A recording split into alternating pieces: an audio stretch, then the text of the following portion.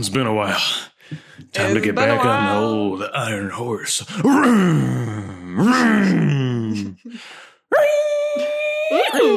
It's crazy. I go to work at like 6:30 in the morning and people are just on their motorcycles in residential neighborhoods just like... Where are they going? To work, dude. They're going to work on their motorcycles? I guess so. I work at the insurance store and I'm taking my motorcycle to work. My Harley. The insurance store. Cara, welcome back. Yeah, thank you. You too. Yeah, well, thanks. It's Pillows on the Windows, a movie podcast about film. Pillowspodcast@gmail.com is our email address, of course. Cara, I have a question for you regarding the Matrix Trilogy Blu-ray you so kindly got from the BTS edition. Pray tell.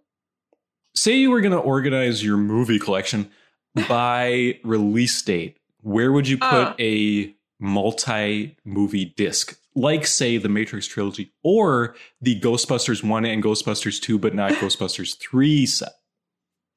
Okay, so I know that the Matrix is all in one. The Ghostbusters is also a box set. I think they're just slapping movies onto one disc, if I had to guess. Okay, but I'm saying, like, it's not like you own two separate discs. Nope, it's just like you go to Walmart and you're like, oh, Ghostbusters, okay. I remember that. And then it's both movies. Yeah, so what you're going to do is you're going to put it in the order of the earliest released movie. So Matrix 1, whenever that came out, that's when it's slotted in. I could not disagree with you more, Carly. And I was thinking about this today, and I was hoping you would say the opposite. But you went for the devil's choice. No, yeah, come on. Here's my reason. You're pointing at the end? Yes, because no, the year the Matrix 1 came out, none of the other movies on that disc existed. I don't care. Okay, never mind. Well, it's because, like, okay, so what I'm thinking is, like, I'm looking at the collection. I'm like, oh, what year did the Matrix come out? 1999. 1990. What a year 1999 was. Oh, The Matrix came out. And then in my mind, I can be like, oh, and those were some nice movies after it. Moving on. Kai, remember Y2K, dude? No. Do you remember Hit Clips? It was such a fun idea. Is that the little music thing? Yeah. You can get Bewitched's C'est La Vie as a hit clip. And all it is... Just thinking about C'est La Vie. It's just the girl at the beginning saying, some people say I look like me dad. And it's just a little hit clip with that on it. How much would you pay? None. Okay. Cara, you want to talk about some movies? Yeah. Yeah. Okay. Where would you like to start? Should we get the bad one out of the way? Which one? Oh! I have no idea what we watched besides the bad one. I can't recall. Is the bad one Ghibli? Yeah. Okay, let's talk about that. I only watched, like, half would be generous. It was probably like 40%. I watched the whole thing. Ooh, I took a warm bath in The Cat Returns 2002. Here's what I think happened, Car. I think they got a get out of jail free card with Spirited Away, and then they cashed it in immediately. Cat Returns. But I feel like they probably had that before Spirited Away, right? Like Princess Mononoke. Sure. Feels like okay, so the podcast that I was referencing when we were talking about Spirited Away is Blank Check, which that's the exact conceit of it. It's like a director makes like a movie that has a lot of success, and then they can do whatever they want. Right. And I feel like Princess Mononoke was like, I mean, like, he had ones before that, but like so much success, did Spirited Away. That was wonderful. Obviously, we're talking about Studio Ghibli and not just Miyazaki, but I don't know. This just seems like someone made the wrong choice and who made this one? Yeah, I don't know. Because it doesn't seem high budget, right? It seems really low budget. It feels like a kid's movie. It feels like some Family Video free kids VHS section business. Extremely poorly directed, this movie. Everything about it is bad, honestly. Yeah. Like, I can't think of anything redeemable. Yeah. It's just so many, like, distance shots of people in a beige room. Yeah. You can do it. Cara, the beauty of animation. Have you ever held a pencil? I have. You can make your dreams reality on the screen. Ooh. And their dream was Anne Hathaway kind of being hot for this cat and then like asking herself 8,000 times, am I more comfortable as a cat? Ugh, she asks herself that a lot. Yeah. The answer is apparently no, even though all signs point to yes. Oh, the end is that she goes back to being a girl? Yes, it is. Spoilers. Is she a cat for the second half of the movie? She, in sort of a creepy fashion, whenever she's like turned on by the cat, she becomes slightly more of a cat. Because like the Baron cat kind of like rescues her at one point and is cradling her in his arms. No. And then she's staring at him and she thinks, would I be more comfortable as a cat? And then she grows whiskers. Oh, God. It's like she's getting an erection from her face via cat anatomy. Oh, God. I hate it. I really do. I think this is the worst. I like knew it was going to be bad, both because of what you'd said and like just general understanding about it. Mm-hmm. And then I started and I was like, oh my God, this movie looks so bad. It does look really bad. And I was like, Well, it's kind of, the style is kind of reminiscent of the Digimon movie, which is, that's a whole other conversation, but I love the way the Digimon movie looks. This is like the bad version of that, but it's of that era that I really like. Well, what's the difference between good and bad with this? Like, what would make it good? There's like, just like the line weights in the Digimon movie. Because that's like, the Digimon movie is like this horrible corporate amalgamation of like 4 different Digimon like half-hour movies that they added Smash Mouth to or something. And none of it makes any sense. But the actual original animation is like incredible. This looks very rotoscoped to me. Don't know what that means. Like they were tracing over live footage, kind of, where people are kind of moving, not in a way you would animate a figure, but like maybe you're like tracing over a figure. And I don't have anything against rotoscoped animation. I just think this movie looks really janky, and I think that might have something to do with it, possibly. Yeah, I don't know. It just looks like so low effort. Like no one tried. Yes, the beige rooms. Well, it's like the thing I'm going to talk about, I guess, is all from the second half of the movie, but there's no journey to this movie. It's so short. First of all, it's like an hour long. Thank God. Yeah. But like she goes to Cat World and then she's in like a cat castle. But again, that's just beige rooms. And then the whole movie from that point on is we have to get you back to the human world. But all that involves is setting that they go to. Like they have to get through an obstacle. And then they do that and the movie's over. Like there's no, like Spirited Away takes place in one location, but it's just like this buffet of different environs and all this imaginative stuff going on. This is not that at all. Yeah, honestly, like from you mentioning that this feels like a straight to VHS, there is a chance I would have liked this as a kid. Like It does feel like we could have picked it up at our local VHS place, popped it in, and we would have been like, oh, that was really actually fun. And I liked the kitties. Because you would have no sense of like pedigree or, you know, this. Yeah. If I was a kid, this movie could have been from 40 years ago or 10 years from now. And I wouldn't have any idea. I'd just be like, oh, this is crazy. Whatever. Yeah. And now I'm into cat girls. Well, it's just like, we know what Studio Ghibli can be. And this is just like, it doesn't feel like it's part of it at all, except for the Baron being in that other movie. Right. Because, even the worst Studio Ghibli up until this point has felt like part of a lineage to me. Yeah. And this does not at all. Which is kind of fun. Like, it's kind of fun that they screwed up big time. Or I guess, like, not even big time, because seemingly people like this movie. But, like, I don't know. It's fun that there's one that just doesn't make sense, and it's bad, and, like... But 70,000 people have still seen it on Letterboxd somehow. Like, what are you... I assume anyone who watches a Studio Ghibli movie at some point is just like, well, I have to watch them all. I have to go through and I have to watch them all. Because I don't understand otherwise how this many people would end up watching The Cat Returns. I have no idea. Yeah. Did you think about 1Q84 when you were watching this? I thought about 1Q84 when it showed up on a bookshelf in a different movie we watched. Oh, it did show up in a bookshelf. Yes. But I got way stronger Murakami vibes from the previous movie, whatever it was called, Whisper of the Heart. Oh, okay. Sure. Yeah. Yeah, that's true. Because this is like, I get where you're coming from with that, but this is like not at all like the Cat Village. This is, she goes to Cat World and like, you know, right, is crushing like on it's cats. like, it's not the vibe at all, but it is like sort of the premise. You know what I mean? Like there's no similarity in like a feeling of mystery or danger or confusion. It's just like, oh, in both things there's like a cat world. Well, I want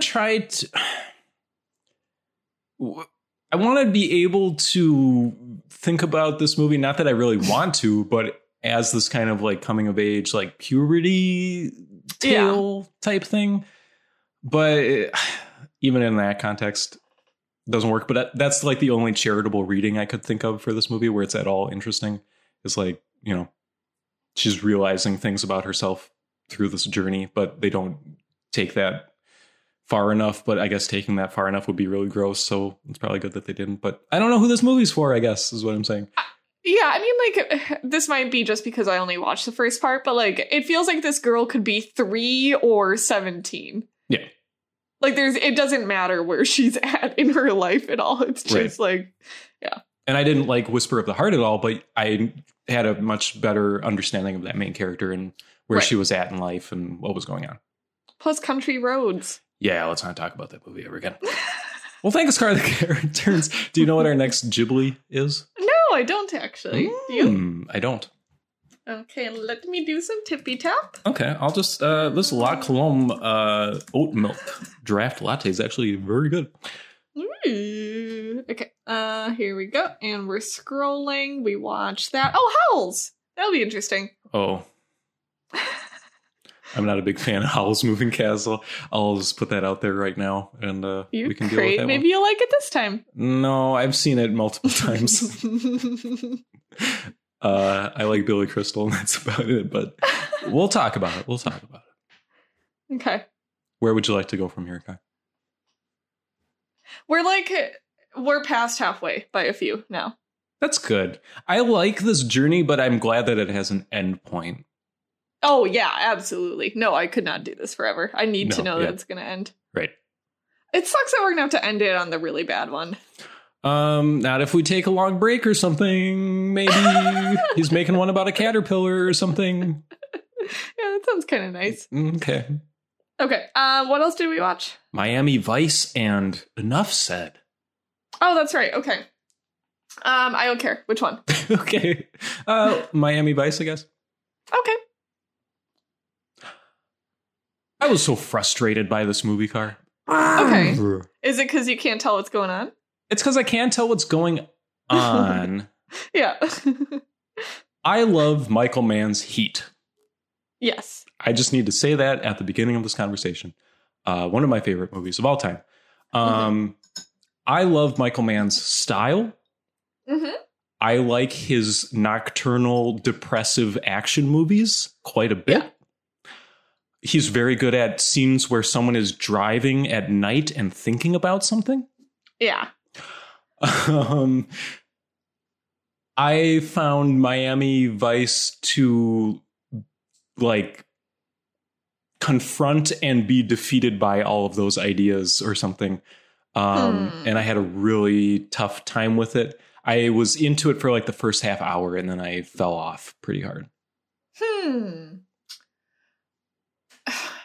Yeah, this is a tough one because like I don't get the plot and I didn't even really feel save for like a couple moments, I didn't feel a lot of like I wasn't nervous at the parts where I thought I should be nervous. Right.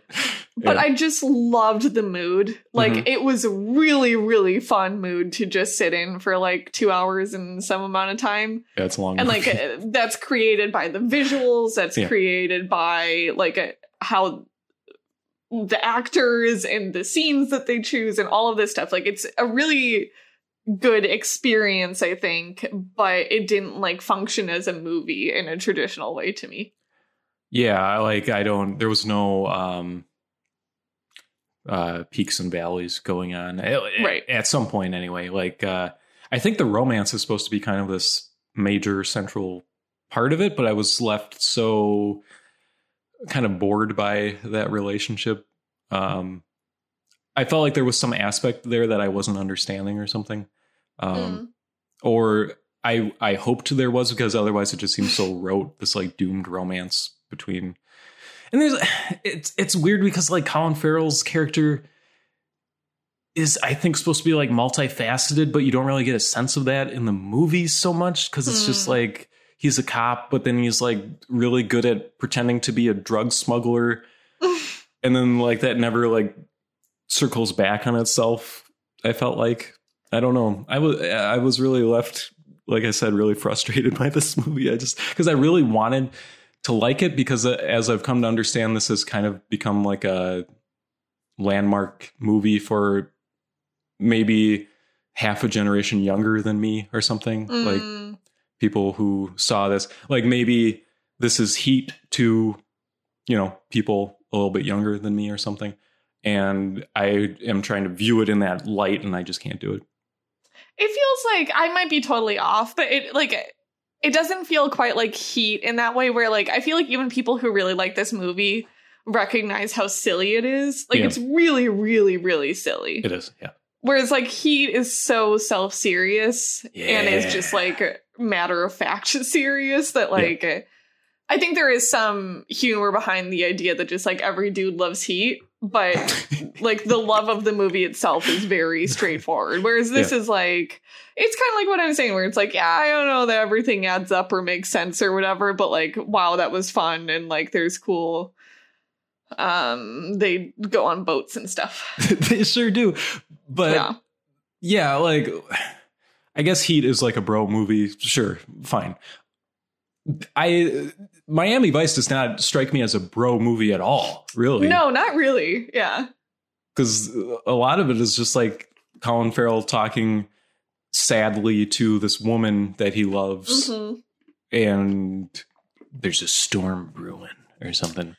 I kind of wish that like the entire movie was just them. Like maybe it's because that's the only plot I could really follow, was like, oh, they're falling in love and that's going to be difficult. But like I did like their chemistry a lot and stuff, and I like that tension. And like every time it goes to like any other character, I'm just like, I have no clue here. I don't know. And there really aren't any other characters, really. Well, there's a lot of other characters. It's just nothing really happens with them. Yeah. Yeah. And that's what frustrated me, because Heat is so much about these two characters, and it's just like, I understand them completely. I feel like it's just, it is 3 hours of exploring these two characters, and this is 2.5 hours of exploring two characters. And I just was left completely unaware of what made them tick, other than they love each other. And like Coke. Right. And drugs are bad. Yeah. But crime. I don't know. Yeah, Colin Farrell looks insane in this movie. It's so good, though. Yeah, it is. It's perfect. Yeah. Like everything about how this movie looks is perfect to me. See, the digital, I can't. I like that a lot. I can't with the digital. I'm sorry. Maybe there's a way to do that in a way that I can accept, but it all just looks fake to me. It all just looks like bad. I can't handle digital. I'm the Sean B of this podcast. Like I don't always like digital. I really like how this looks. Like I like the grainy. Yeah. There's something about the combination of that and like I think the performances are quite good. That like really did feel real sometimes in a way that like movies like this almost always don't. Yeah. Because like they're always so sleek and like focused, and this is just so like not like, it really feels like it's a documentary filmmaker watching crazy stuff play out or something. Yeah. Which I feel like really enhanced it for me. Yeah, like that ending shootout feels completely different from the stuff in Heat. You know? Yeah. Even though I think Heat has that quality where it's kind of like man on the ground kind of I can't compare any movie to the shootout, like the bank heist in Heat, because I just think that's like one of the best movie scenes ever, and this doesn't rise to that. But I can recognize that it's different and interesting in that way, even if I didn't think it looked good necessarily. You know? Yeah, I feel you. Did you watch the unrated or the rated? I think it was the director's cut because it started with the boat race, and I think that's the director's cut. And did you got the In the Air Tonight as well? Yeah, what's going on there, Car? I thought it was awesome. I liked all the music and stuff. Like, I thought that was really fun, and I thought the vibe was perfect. I don't know. I don't know. Anytime they started making out, it was like, I told you that. Exactly. No, I was very, very happy about all that. Okay. I was flabbergasted, but okay. That's cool. Yeah, I don't know. Like, Michael Mann seems like he knows what he's doing, but this one just didn't hit for me. I gotta call out one more thing. Like, something I really, really loved that I've thought about several times since I watched the movie. I would say, like, by far the most exciting scene to me is the trailer park or trailer when they're like the assault on the when she has the gun pointed at him. Just that woman's line reading of when she's explaining what's gonna happen, and she like sort of your brain. But she like goes like, so what's going to happen? And she stops for a second, and then she says again, so what's going to happen? And it's just like the coolest choice. It's like someone actually thinking through the like badass thing they're about to say before they say it. I loved it. I thought that was so awesome. And I like that it happens too, where it's like, here's what's going to happen. And then it happens. And it's like, okay, cool. Yeah, it's awesome. But okay. Yeah. I mean, I could just go on about how I don't understand this movie, but that's fine. That's fine. I don't know. I think I would like to watch it again just to try to understand it now that I know what it is. But I really wish I could see it in a theater, like in darkness and loud and Michael Mann movies, I feel weird watching when the sun is up at all. It doesn't feel right. Yeah, I agree. Enough sidecar about Miami Vice. You're crazy. Where did Enough Said come from, Car? I've like been meaning to watch it for a while. It was one of those, like, when it came out, it just seems so what's the right word? Like unimportant or something, or like I perceived it to probably be bad. And but also ran. Like, can't tell you how much I love Julia Louis-Dreyfus. I love her so much. I like it. Had such a Veep run, and just like love everything about her. And I don't think I've seen any of Nicole Holofcener's, if that's how you say it, her work, but I know she's like renowned. So I wanted to dive on in. Ooh. What'd you think? Ooh. So I had such a weird time with it. Okay. And I feel like we'll maybe have some of the same reaction to part of this. Like, I really, really liked it. And like, I felt super emotionally impacted by it. Like, I cried multiple times in the movie, and I don't know, it really got me. I thought the performances were wonderful. I just think like Julia Louis-Dreyfus was amazing. Gandolfini is absolutely amazing. But it was so much more like acidic than I thought it was going to be. Sure. Like, the people are not nice in a way that like rom-com people always are. Yeah. Like, in a rom-com, it's like someone makes a mistake, but it's not like, they don't often feel like real people mistakes. They feel like movie character mistakes where they're like kind of meaningless because it'll all work out sort of thing. But this is just like Julia Louis-Dreyfus actually just being sort of mean a lot of the time. So I like came out of it liking it, but feeling like, I don't know. And then I was thinking about it more the next day. And I honestly think like her character is just what I'm very afraid of being like. And it just like felt like too close to home, where it's like all of her habits are things that I try not to do. Sure. And then I just thought I don't know. Basically, I ended really, really liking this movie because it just does feel very real to me in a big way. Yeah. Yeah, I think that's like its best quality is that it's not schmaltzy at all. It's like very down to earth. Well, yeah, and like I think it like actually like it criticize or it like makes it clear like why both like why she's being difficult and why that's hard on relationships. You know what I like? It just feels like this is actually how this kind of stuff plays out, you know? But I feel like that kind of butts up against the plot and the structure of it, where halfway through the movie, I knew where it was going. And I was just kind of like, huh. Like, it doesn't happen a lot, but I was just like, oh, I guess I just have to keep watching this movie to, you know, like I can already see the end from here. Now I just got to get there and then, you know, see them be, you know, at their low point where they're terrible to each other. And then, you know, there will be the upswing at the end. And then it's like, that's how it is. Like, it's a very formulaic movie. It's just the way the characters are portrayed is, I think, a little more interesting. I think that's exactly right, which, like, I think it could either be viewed as a criticism or kind of like the best thing about it, where like, even aside from just knowing, okay, because this is a rom-com, there will be a low point and then it'll hopefully get better at the end. You also know, based on the premise of she is dating someone and also the masseuse to his ex, you know that reveal is going to happen at some point. So, like, you are also counting down the moments until that happens. And God, is that painful when it does. Like, I think that's extremely effective. But I also think that's sort of nice where you're not worrying so much about where it's going to go, because you know that you're just worrying about, like, oh, I want them to be better to each other sort of thing. I don't know. Yeah.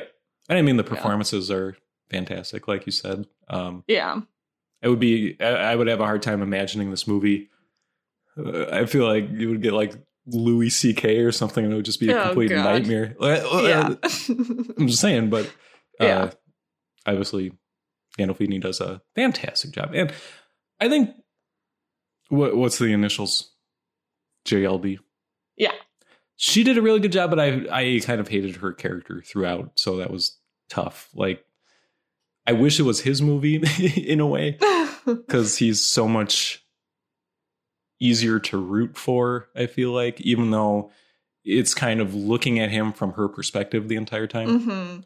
So, I don't know. I would, I'd take a Toni Collette movie. Sure, yeah, that too. She keeps rearranging the furniture. I don't know. It's just like Julia was like the least interesting part of the movie, I thought, while also being kind of mean and annoying. So I was like, where's the guy? Bring him back. I think she's the most interesting part of the movie, but the most like difficult to get along with. Yeah. Like, I also think it's just, you don't often get...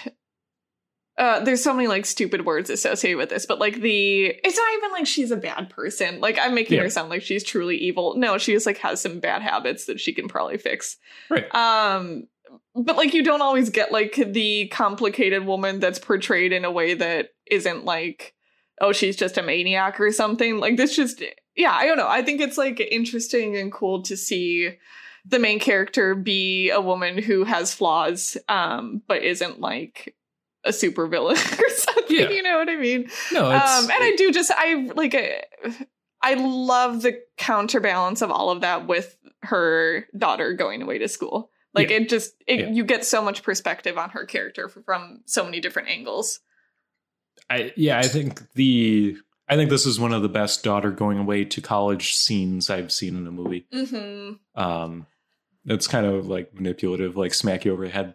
This is where you cry during the movie scene, but it was still good at that, so that's good. Yeah, it was good at that. But there's a lot of like plot happening there that they don't really follow up on or make good on. I feel like, where it's like, well, they make good on it in a way where it's like the other mom comes over and accosts her for telling her daughter to have sex, which is good that that's in there, I think, because then you when that happens, it's easy to just brush that off, and then the mom shows up and like says what happened, and you're like, oh god.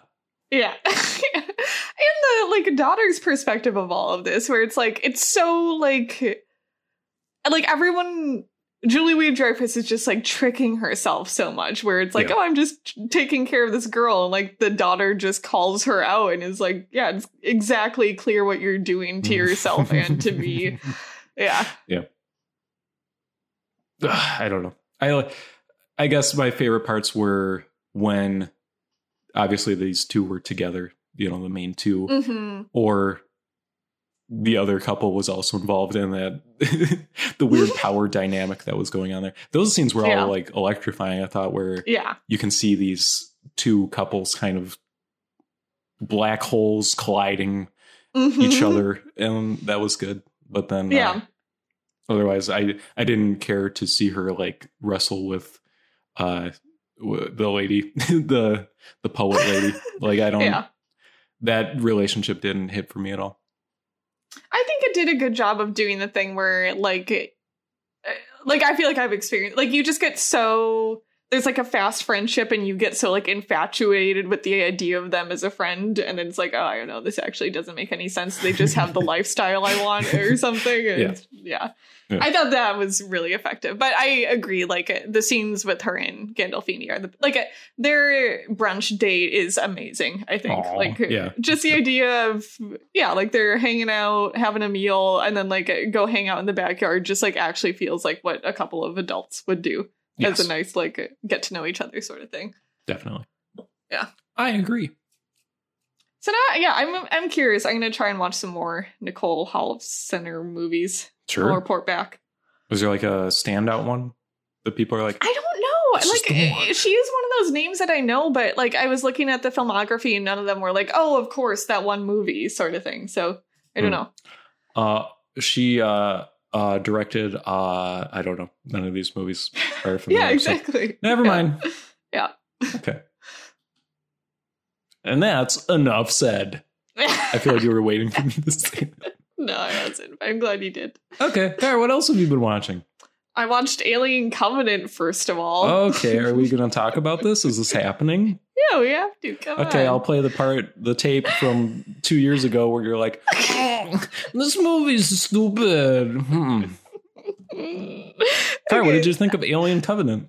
I don't know how to talk about this movie. It's the craziest thing I've ever seen. Okay, so this is the follow-up to Prometheus. No. You mean it's the follow down to Alien? Yeah. We're getting closer and closer to the Alien timeline. Finally. So like I think we're like I don't know. It's like 40 years or something before Weyland-Yutani. Alien is Prometheus, and now we're like 25 years until Alien or something. Okay. I'm good. I don't know, it doesn't matter. Okay, I'll check the wiki, thanks. But we're seeing an American crew. Essentially, they're gonna go to a planet. Cool. And they end up changing course and going to the same planet that Prometheus don't do that. Crashed on, because they receive a transmission of the character from Prometheus singing Country Road. Woo! Who's the character from Prometheus? Is it the little worm thing? Is it the Elvis impersonator, guy in the robe who melts into the earth? No, it's the main lady. Charlize Theron? No. Oh. The main lady. The one who has the alien abortion. How does that play out on screen? Is she like crying as she's singing Country Road? Like, I don't... You see like a fuzzy transmission of it. They're like pulling up a transmission and it's like a... I can't recall what the word is, but it's like a rendering of her. But it's like radio static, sort of. Okay. What? Can you crash course me on like the last 5 minutes of Prometheus? There's a giant squid thing. Yeah. Okay, yeah. So basically, she has the alien abortion. Things are going really wrong. Her and Charlize are the only ones to make it out. And then Charlize dies. I can tell you that much. Yep. And then Charlize dies. So it's the lady left with the head of Michael Fassbender on the planet. Right, because it got torn up by Elvis. But she's in really bad shape at that point. Like, really, really bad shape. Is she in this movie, or is that a spoiler? A spoiler? I mean, I'll probably get into spoilers when I'm talking about it. She's dead by the time they show up. Which was a real bummer because I really like that character. Yeah. She was a good, like, play on Sigourney, I thought. Yeah. Sigourney for a new generation. But this movie's Sigourney is Catherine Waterstone or whatever. Anywho, so they crash on the planet. It is the funniest, like, they truly give no attempt to be careful crashing on this planet. Like, they all just go out in... I mean, normally I feel like they're going out in their suits. This is like they're just going out in clothes without any, like, helmet or anything. Right. Make sure your ears are clean. Yeah, exactly. Yeah, so then the aliens start to go in their ears and stuff. And then they find... So there's a Michael Fassbender American version in this. What does that mean? He's the new model. Okay. What? American version. I don't know what that means. I think this is Walter. Or maybe this is David. Anyway, so there's a Michael Fassbender, and then they find the Michael Fassbender from Prometheus. Oh my God. And he's built this insane layer where we find out he's trying to become the creator of aliens. Like I'm just gonna spoil all of this. He, like, impregnated the character from the last movie with an alien and gave birth to this alien. Yeah. Can I just ask real quick? What's up? Is this movie just answering questions nobody asked? No, I actually think the conceit of the movie is a really cool one. Okay. Like, it starts with this conversation between Guy Pearce and Michael Fassbender, where it's like just the idea of like Michael Fassbender is like, oh, you created me, but you're gonna die before me. Sure. What should I create? And it, like, we just find out that the conceit of it is like, oh, Michael Fassbender wants to make aliens that are cool. So he has this, I think this is the part you might like. He has this lab of like all of these different versions of aliens that he's creating, but it's not like a lab as in like a science lab. It's like it's a Labrador cave retriever or something. I don't know. And then you get this crazy scene where the two Michael Fassbenders are teaching each other how to play a flute, and then they kiss. Car. Yeah. Sorry, continue. And then after that, it's just like a bunch of people dying. They try to get off. Wait, what part of that was the part I was supposed to really like? Was it the flute? The lab. Okay, the lab, the cave. Okay, got it. Let me know when I'm supposed to stop really liking what you're talking about. It's just to like the whole thing. It's a really fun movie. I'm not joking. Okay, all right. And then they get back on the ship and there's more battles, alien style. Never say that again. Continue.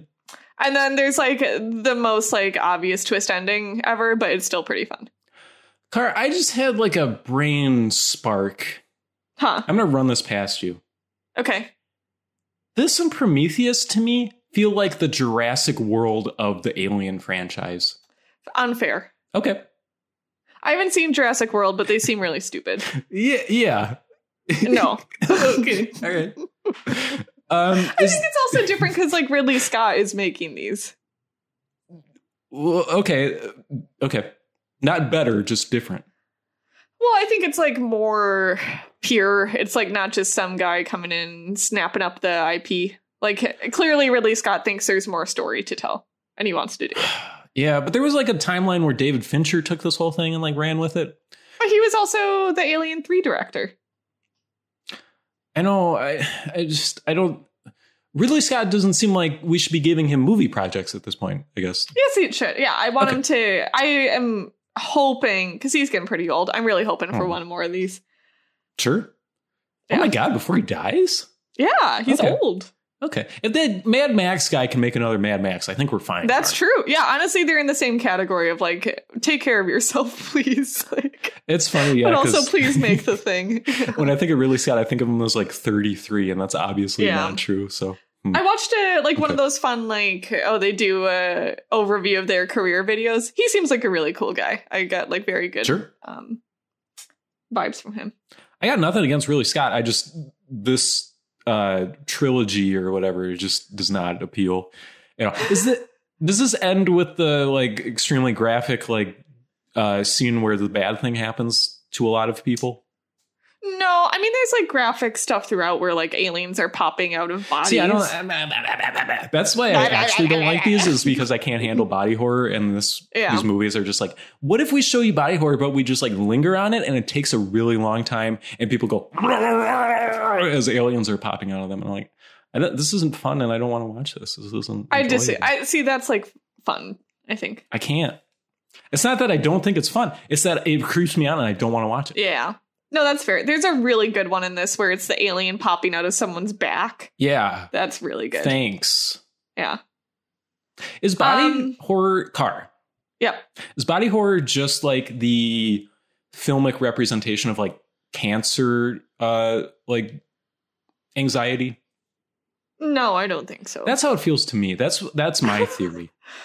You know? I mean, yeah, no, I don't think so. Like, it's not about like just like growths or something. But it's about your body doing things that you have no control of, and like things growing inside of you, and like painful, bad body things happening to you. Yeah. I guess I don't know what else, because obviously it's like this primal fear. I guess I don't know what else it would, because it's not like I'm going to turn into a fly man, you know? Like, I don't know. Body horror is weird. And I mean, this is like a more reproductive fear, I would argue, than like cancer fear. Yeah. I have enough of that already. I mean, it's very explicitly about that, like all of the movies. Sure. Have you seen the Cameron one?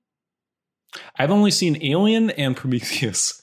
Ooh. You gotta see the Cameron one. It's so fun. Is that 4? No, I think it's 2, maybe. Oh, yeah. Aliens. Yeah, I haven't seen Aliens. Yeah, that's pretty fun.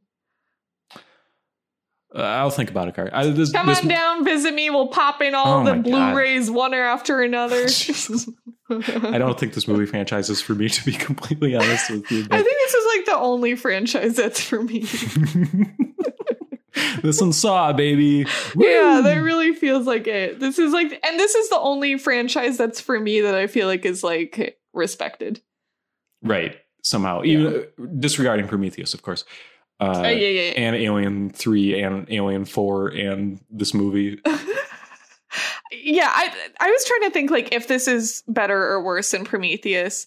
There's this thing where like I don't get why people think Prometheus is a bad movie. Like, I genuinely don't understand it. I think it's a really good movie. This one I could see why people would think was a bad movie. But I don't think it's bad, actually. That's fair, Car. You can, that's fine. I guess I'm just saying that on a fundamental level, I don't want to see these movies or think about them. That's fair. So I recommend, the first part is painful. Just Danny McBride being in it really ruins it. I think that's really what sort of set me off last time.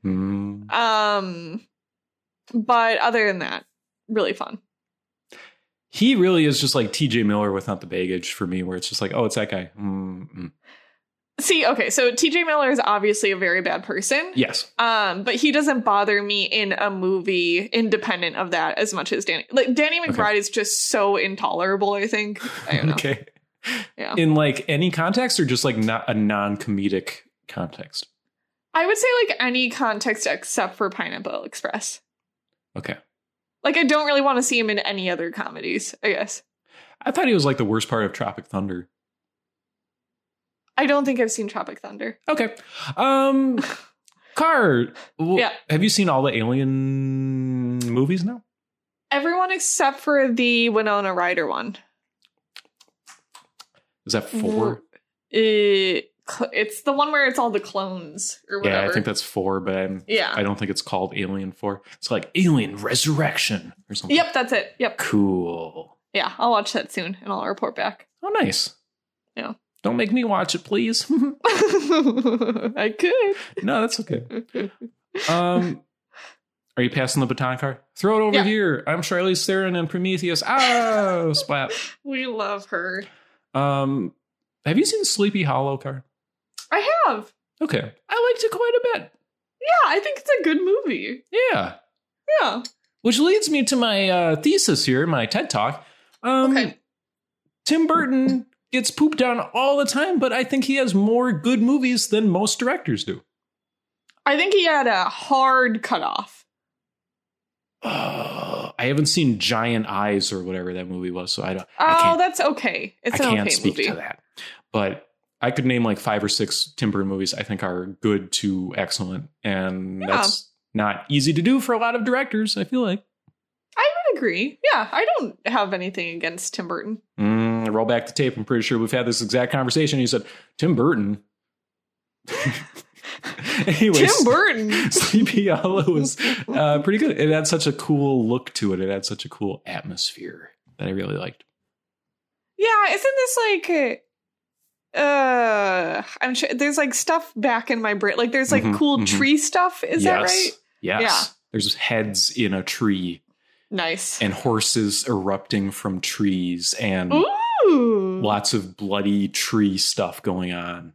That's cool. So it's a lot more like scary and graphic than I thought this was kind of a kid's movie for some reason. It is not. It is not a kid's movie in any way. So is this the first time you'd seen it? Yes. What made you go down the road? Krista kept telling me that we had watched it together, and I kept saying, no, we never did. And then, so I said, we could just watch it, and then we'll for sure know that we watched it. And we did. Yeah, that seems fair. Yeah. There was a time I feel like where Johnny Depp wasn't insufferable, and I feel like maybe this was it. And then in like Secret Window maybe came out like the next year, and it was like, oh, we're done. We left him in too long.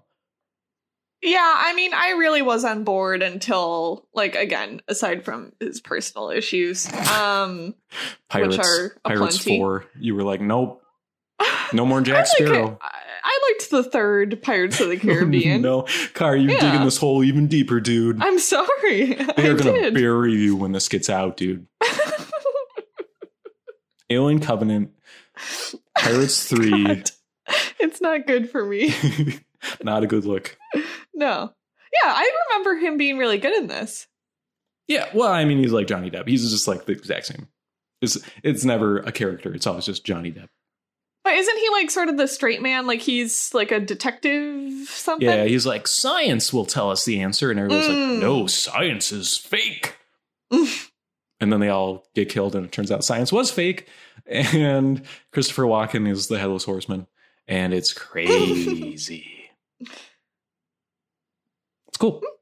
Lots of like blood and guts and boobs and penises and fog, farting, I would imagine. And there's just like urine. It's a pretty cool movie, Car. Oh, good. Sleepy Hollow. Yeah. And now back to you. Oh, no other commentary? On Sleepy Hollow?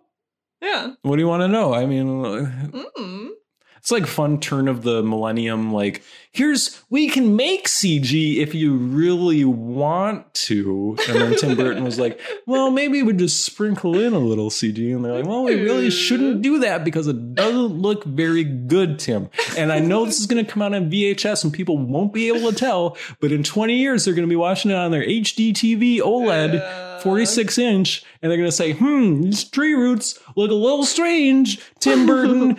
And Tim Burton, you're not going to want to look at your career when this all happens. And he said, go with it. And that was cool. Yeah. And you? I rewatched Little Women is the last thing. Okay. It's so nice. This movie is so nice. It really is. It's kind of just the best. Like, it's so nice.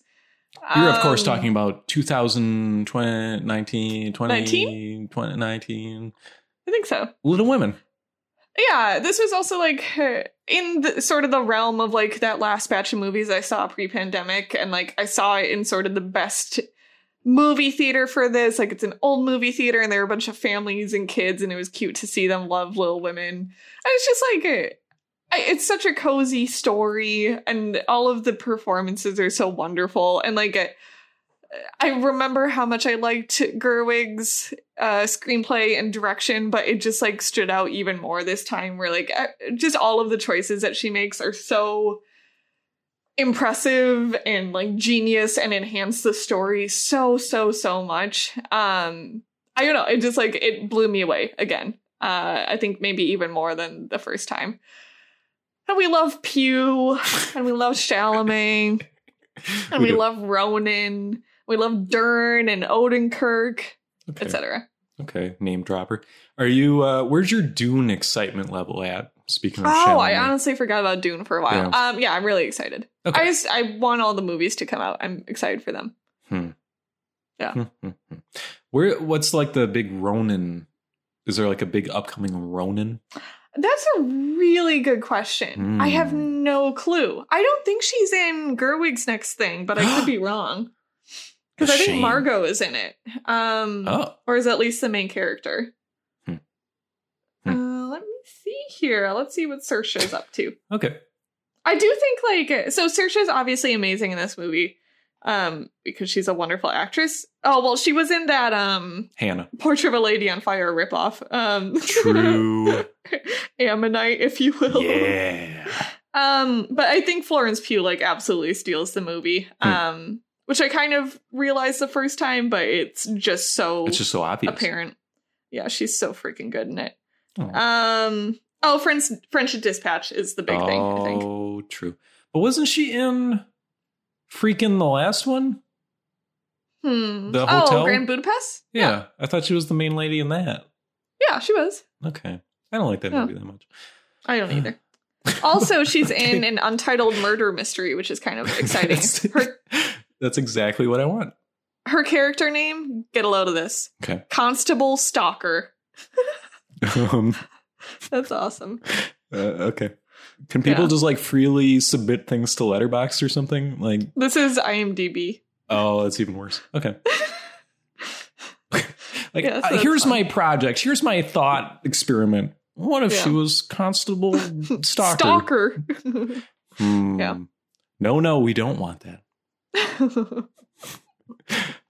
Sorry, I don't have any questions for you on Little Women. I still have not seen it, so I don't have any idea. You gotta see it. It's so nice. As soon as we're done with the year, I have no interest in seeing like the big year movies I didn't see. But this yet. is like 2 years ago now. I know, that's what I'm saying. Like it's just that there's nothing pulling. I mean, there's a lot of good movies and bad movies to go watch. Yeah, I just think like this is next time you want a cozy movie, say it's a Never. little bit chillier, it's raining. Never. Pop this one in. Okay, fine. Okay. Speaking of cozy movies, I don't know.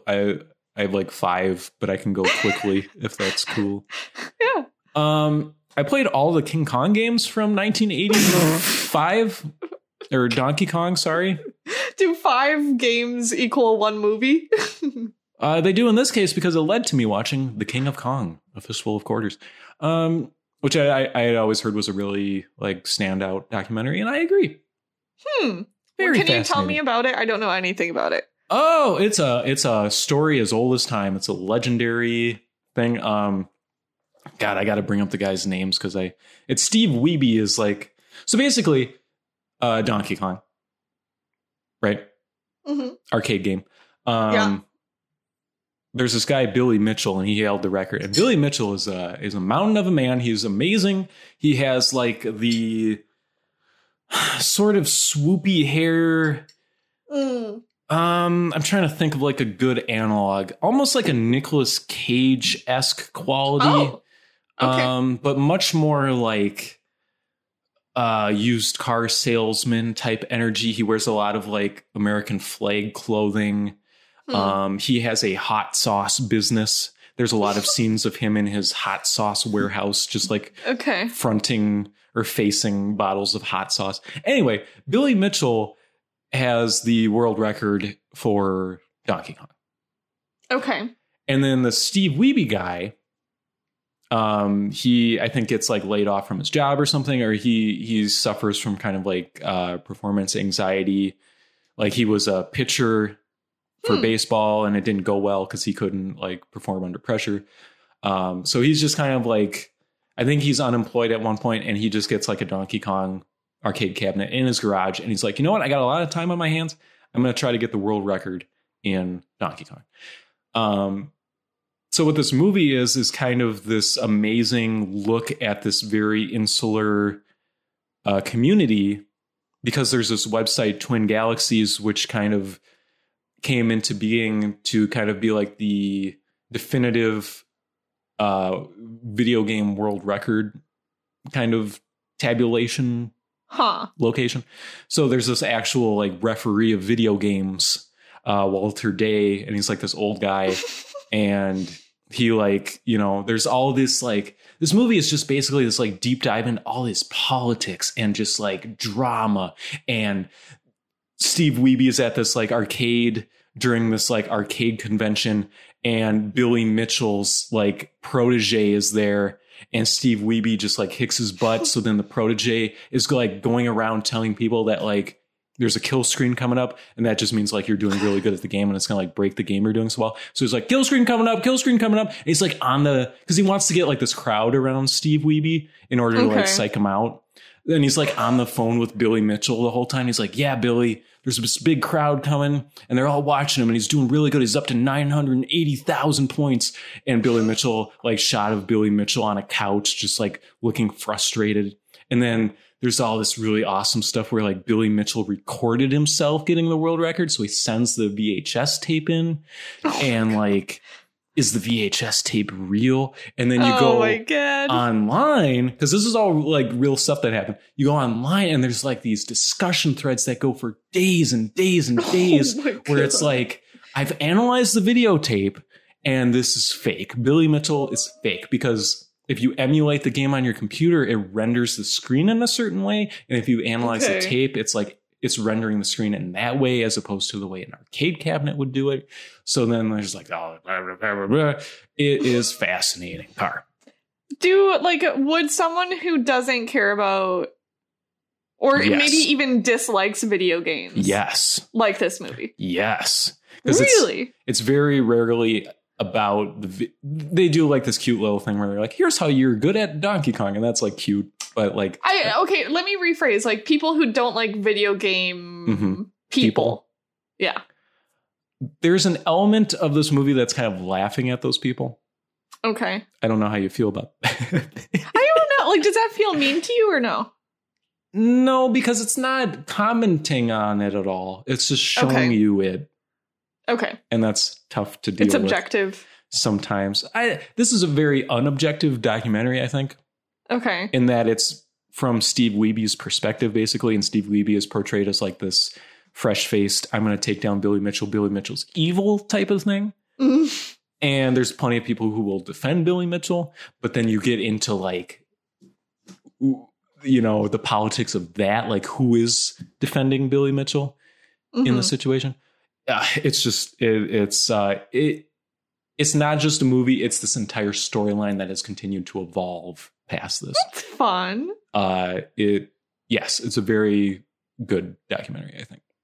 What year did it come out? 2007. So it's very low budget, like handheld camera, like kind of like that Justice movie we watched. Oh, almost, okay. Yeah. Where it's just like very low rent. You know, I had a really good time with it. Interesting. That sounds kind of fun. Yes. Okay. That was that movie. Should I just keep going? I can start rattling these out. Of course. Friends, the reunion car. Oh, lordy lord. You love Friends. No. Why don't people like Friends? I don't get it. Because I think it's bad. I know, but they're all bad. No. Okay, fine. Friends, though, I like Friends. It is TV comfort food, and I go. And are you a Joey? I am a Chandler, obviously. Could I be any more of a Chandler? Yeah, I don't know. I like Friends, and this is them cash grabbing their way through a reunion special. Except Matt LeBlanc, Joey, to those in the know, seems genuinely excited about the whole thing the whole time, which was awesome. Oh, so like when you started saying that sounds like it also could be a bummer if like that's right. Yeah. Like, guys, we're back. And everybody else is just like, yeah, where's my paycheck? Yeah. But it's not a bummer? It's not. It's kind of, well, the bummer is like witnessing the passage of time before you. Yeah, God. That's kind of hard to deal with. And they don't really focus on that aspect of it, but it's so ingrained in what this is, which is just, let's bring these people back 20 years later and like have them talk about the show. Yeah, can you tell me the structure of it? Well, it's James Corden, of course, and he's the host, and he talked. Yeah, God. Yeah, It's like a clip show meets. I mean, if you want to break it down, it's a lot of just the cast of Friends now viewing clips and then talking about it, sort of. Oh, that's on nice. set. Like, if you like Friends, which it sounds like some people don't, but if you like Friends, the first 5 minutes is pretty heartbreaking because it's just one by one them showing up to the set from the show, 20 years later. Aww. They're all crying and being like, oh my God, they got the thing that was there. We signed the wall. Oh, that's cute. Yeah, I don't know. Like, I would rather probably just watch a Friends episode or something. There's not much of value to it other than the novelty of it. But, Did you learn any fun things? No, because I'm not really interested in did Jennifer Aniston and David Schwimmer hook up or whatever. Like, who cares? Okay. That was kind of the meat and potatoes of it. But, they got Elliot Gould back and he's there. And he's like, I was in Friends for a little bit. Okay. It's like, okay, fun. Cool. No Brad, I'm assuming. No Brad, no. Sad. Sad Brad. I mean, like, Matt LeBlanc having a giant smile on his face the entire time was enough for me. I was like, oh, this is awesome. Good for him. Yeah. But yeah. Okay. It didn't like make me cry or anything. I was like, oh, okay, these people are back. How long is it? Well, it's an hour and 40 minutes, let's say. That long? Yep. Whoa. I thought hour tops. Nope. Whoa. I like Lisa Kudrow a lot. Yeah, Lisa Kudrow seems really awesome. Yeah. She was probably the second most game person there as far as like, we're having fun instead of going to work. So I don't know. But it's like, it's also fascinating because like none of these people have careers right now. Aniston's sort of and Schwimmer. But not in this context, really, right? Not to that same, but Schwimmer, I don't know. He had like the OJ series that was big. Sure. Okay. Yeah. I take it back. But it's just like, it's not like they took time out of their busy lives to. Oh, sure. Yeah. So it's not a chore. Like, maybe it's a chore in that they're having to recognize like their peak was 20 years ago. But on this dumb show that a lot of people hate now.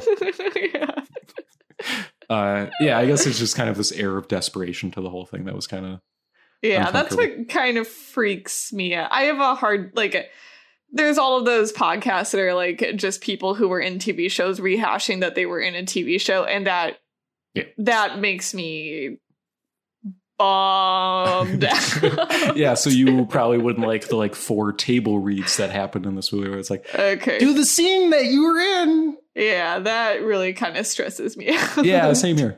Yeah. Okay. It's like, are you performing? Are you like in character right now? Because that's weird to begin with. And well, anyway, that's Friends Reunion. I got 2 more I need to talk about, Car, and then I'll let you off the hook. Popeye. Okay. Robert Altman. Oh. Yeah. The strangest movie I've ever seen, probably. Wait, is this like... I don't know anything about this. Well, it's Robin Williams as Popeye. Okay. It's Shelley Duvall as Olive Oil, which is perfect. Yeah, that is perfect. Perfect casting right there. I could not... I want you to experience this because there's no way I can tell you what it is. Okay, yeah, I'm looking at the Letterboxd and people are saying this is one of the weirdest movies. It is unwatchable. Yeah. It is amazing in that I've never seen a movie like this before. Mm-hmm. It's also my first Robert Altman, so I don't know, maybe his movies... That's such a strange first note to jump in on, I feel. It's I guess the essence of it is just that all the scenes, there's like 40 extras and they're all doing things while Robin Williams kind of just like mumbles to himself, but they had to dub it all in after the fact because he had a pipe in his mouth the whole time. So it's like, like he's like joking about what's happening, but like there's like 20 different things happening. And then it's like 2 and it's like long. Yeah. Is this for adults or for non-adults? I think it's for everyone, but I think it's children may like it. Okay. Like Harry Nilsson did the soundtrack, and the soundtrack's actually pretty good, but it's like, what? It's so of its time, but it's also unlike anything from that time. So it's just this like insane thing that I was on a Popeye run there for a while, and this feels like the culmination of all those ideas, and it's just a beautiful work of art. Popeye. That's insane. Yeah. It kind of looks like it would be scary to me, but I don't know if that's just like the one image that they chose. Remember those like Pinocchio adaptations where there's like 12 of them and they're all frightening? Yeah. Imagine that, but with Popeye. Okay, yeah. Okay. Do they make his forearms big? Yes, they do. It's really freaky looking because it's just like, Robin Williams' hairy man, like normal arms, but he has like these giant inflated like forearms the whole time. Is Shelley Duvall like 3 feet taller than him? She's like amazing. Yeah, Shelley Duvall's so cool. Yeah, and she's like perfect for the role, and she actually like gives it her all, and like has songs that are really good that she sings, and like the music is actually pretty all right in this movie. But I just can't imagine watching this movie having no knowledge of or affection for Popeye and getting like any positive vibes from it at all, because it's just it's a nightmare, and like the baby, and I don't know. Don't watch Popeye. Kind of cool. And we watched Cruella, Cara. We should probably just hit this topic. Okay. I didn't really care for Cruella all that much. Oh my God. Here he goes. We got an anti-Emma. I'm pro Emma. Okay. Have you seen La La Land? Kind of. Okay. That's actually reminded me of her performance in La La Land a little bit. Because there's a lot of like her monologuing in a dramatic fashion, which is fun. Oh, that's fun. Yeah. Okay, first of all, this movie is over 2 hours long, which is a crime against humanity. Oh my God. The production is good. Looks good, sounds good. There's like a new song on the soundtrack every 30 seconds, which is maddening. Where it's like, the Clash's Should I Stay or Should I Go Now during a chase sequence. And then like the chase sequence ends and then it's a different song that you know and love. Is it like, does it actually look good or does it look fine? It looks like a Marvel movie looks good. That is what I'm essentially getting at. I wonder, you know how movies, you don't really notice that they all have this dated look to them until after the fact, where you can look back at like the late 90s and be like, oh, this is a movie from the late 90s. I feel like I'm aware of it right now. I've become self-aware that these movies look bad in a way that is very specific to now while it's happening. Well, it's now, and it's just like all of these idiots who won't just like shoot movies in real life. Where everything's CG. It's actually like really pissing me off. Well, there's people who shoot movies. They shoot movies. I know, but like not anything high budget. Like every movie over a certain budget just has to look like horse crap. That's because a budget now, you could shoot a movie for $5. So stupid. But then they get handed $8 and they're like, well, we better throw in a CGI monster or two. So annoying. Okay. This would be cool. Like, I guess I don't know anything else about Cruella, but like if this was like everything you're explaining to me, but it was like shot in real life, it sounds like it would be really fun. It doesn't look terrible. Like I don't know. I already got the sense from the trailer that essentially like I was thinking of like Marvel movies. Like I just don't want to see a bunch of CGI. Well, there's a lot of CGI in this movie, but I think sorry. There's actually like one shot and it's just of dresses, and I thought it looked incredible. Maybe I was like having an aneurysm at the time or something, but I have some problems with this movie though, Car, that I'd like to dive into here real quick. Yes, please. It being, I don't understand the relationship between this movie and Walt Disney's famed 1961 animated film 101 Dalmatians, because it doesn't make any sense whatsoever. But they keep putting little like little winks like this is connected to that movie, or it has a character from that movie, but none of it's in the right context and none of it makes any sense. And she's like the hero of this movie, and there's like a part where they're like, did you kill those dogs? And she says, no, I've never killed a dog, because she has like this British accent the whole time. I would never kill a dog. But then like at the end, spoilers for the end of Cruella, she gets the Anita and Harold or whatever from the cartoon, she gets them Dalmatians for seemingly no reason. But then the plot of the cartoon is that she's trying to kidnap those dogs to skin them. Yeah. Why did she I get think them? we have to assume that there's no. Then why do you have the characters from that movie in this movie? Because it's not like they're important to the plot. Money is fun. Yeah. And this takes place in the 70s, but that movie took place in the 60s, but this takes place before that movie? I don't know, man. Why set it in the 70s? It's not like it's leading up to the 80s, 101 Dalmatians. Can I play the flip side here, though? Everybody had leg warmers, yes? That sounds a million times better than let's remake. They already did that. 101 Dalmatians. They already did that, though. Yeah, but you know what I'm saying? Like, I'd rather have, like, okay, let's just try something else a little bit, at least. What is different about this, I guess? Like Focusing on her character and, like, yeah, it sounds like they're just not committing fully to, like, okay, this is 101 Dalmatians, which I'd rather have them do that than, like, here's the live action Lion King. It would, I guess, but I feel like I'm an angry internet commenter or something, but like, this has nothing to do with Cruella de Vil's character. Yeah.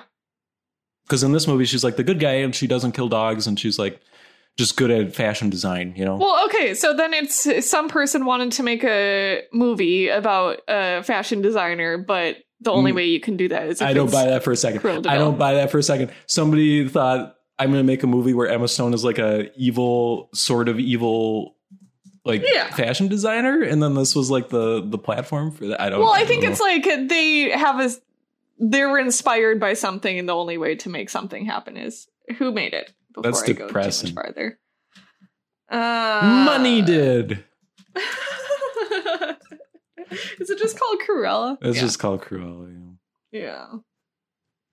Craig. Oh, I know that name. Gillespie. Sure. I don't know what else he did. I was expecting it to be more like the Sex Pistols, the movie or something. Like I feel like that was the marketing.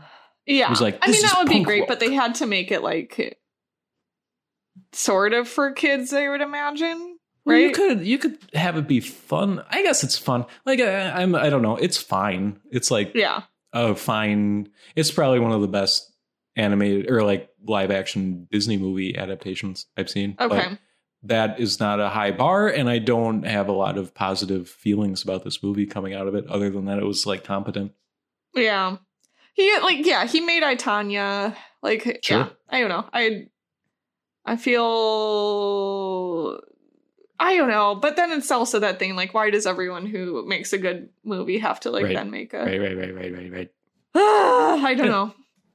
It's also crazy because it's, like, exactly The Devil Wears Prada. Like, there's, like, scenes lifted straight from that movie, and that is, like, the plot of this movie, but there's, like, this dumb twist that happens that doesn't really pay off very well. Like, this movie just becomes a cartoon itself at some point where it's just like, oh, nonsense is happening now. Okay. Yeah. That's fine. Speaking of The Devil Wears Prada, my favorite part about this movie was that there's a man. That's it. He's like Emma Thompson's second in command. He's not like a butler. He's like a step above that type of thing. But he's like her personal assistant. Every time he would show up on screen, I'd say, oh my God, it's Stanley Tucci. And I was like, I love you, Stanley Tucci. It's not Stanley Tucci. We took a break like halfway through the movie and I came back and Chris was like, that's not Stanley Tucci. I gotta see who it is. It's Mark Strong. Mark Strong. He looks exactly like Stanley Tucci. He does. It's freakish. That's funny. Yeah, he does look like Stanley Tucci. Anyway, so that was very depressing. It really put a damper on my enjoyment of Cruella. So that's very funny. It would have been insane if Tucci decided to do the exact same role again. But it is the same role. It's just not Tucci. Yeah. That's what I'm saying. Like, if he was like, yeah, I'll just do that character once more in this other movie. Yeah. But my theory was they wrote it for Stanley Tucci and he said, hell no. And then they got Mark Strong. Yeah, Tucci's so good. He is. I wish he was in this movie. Yeah. Because there's a flashback where he has hair. This character has hair, and I want to see Stanley Tucci with hair. Oh, that would be fun. Anyway, I don't know. Like, charging $30 for this movie is a nightmare. Yeah, that's insane. I was going to watch it because I thought it was just like I can log in and watch it, but No. alas. No. No. Or you can go to a theater. Yeah, I'm going to go see Quiet Place 2 after this. Oh my God. I'm excited. Okay. Those movies feel like I should just not like them on principle for some reason, having never seen any part of them. Or I mean, I just really dislike John Krasinski, but I think he's only in the Same. first 5 minutes of this one, so hopefully that fares better. like hiccups or something, and then he's out of the movie, or what? Well, he died in the last one. Oh, spoilers. So I think you start with the flashback, yeah. Okay. Yeah, I mean, on its face, nothing about Quiet Place Part 2 is appealing to me, I guess. But Yeah. I feel like that's a failure of marketing, because the marketing just makes it look like an episode of The Walking Dead that like became sentient and wanted I also to think do like the theater. everyone's seen this movie, so I think it's working. Right. Well, and you could say the same about Walking Dead, I guess. Yeah. Yeah, that's true. Yeah. So I don't know what's going on Yeah, there. that's But true. I'm excited to hear what you think, Cara. Yeah, I'm excited too. I like Emily Blunt so much. I'll Sure. pretty much watch whatever she's in. Okay. The Cat Yeah. Returns, starring Emily Blunt. God, that would be a challenge, I guess. Cara, what are we watching next time? Well, yeah, I got like 2 different options here. You always do. I know. Okay, no, I know what I'm going to do. Okay. Let's watch First Man. I would love to. Okay, cool. That's been on my Blu-ray shopping list.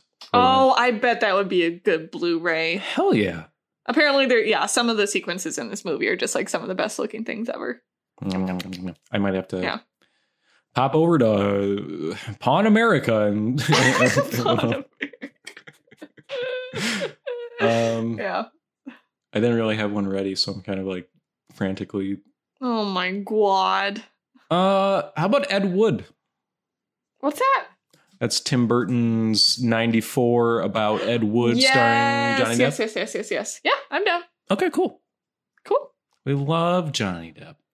Well, Mm, I love just like the people also ask when you do Google. I search Ed Wood. Second question, why was Ed Wood so bad? I think they're talking about the person, to be fair. No, I think, yeah. I just mean like, are people asking this? I don't. What was wrong with this guy? Yeah. What do you want it to come up with when people search for Carly? Why was Carly so bad? Okay.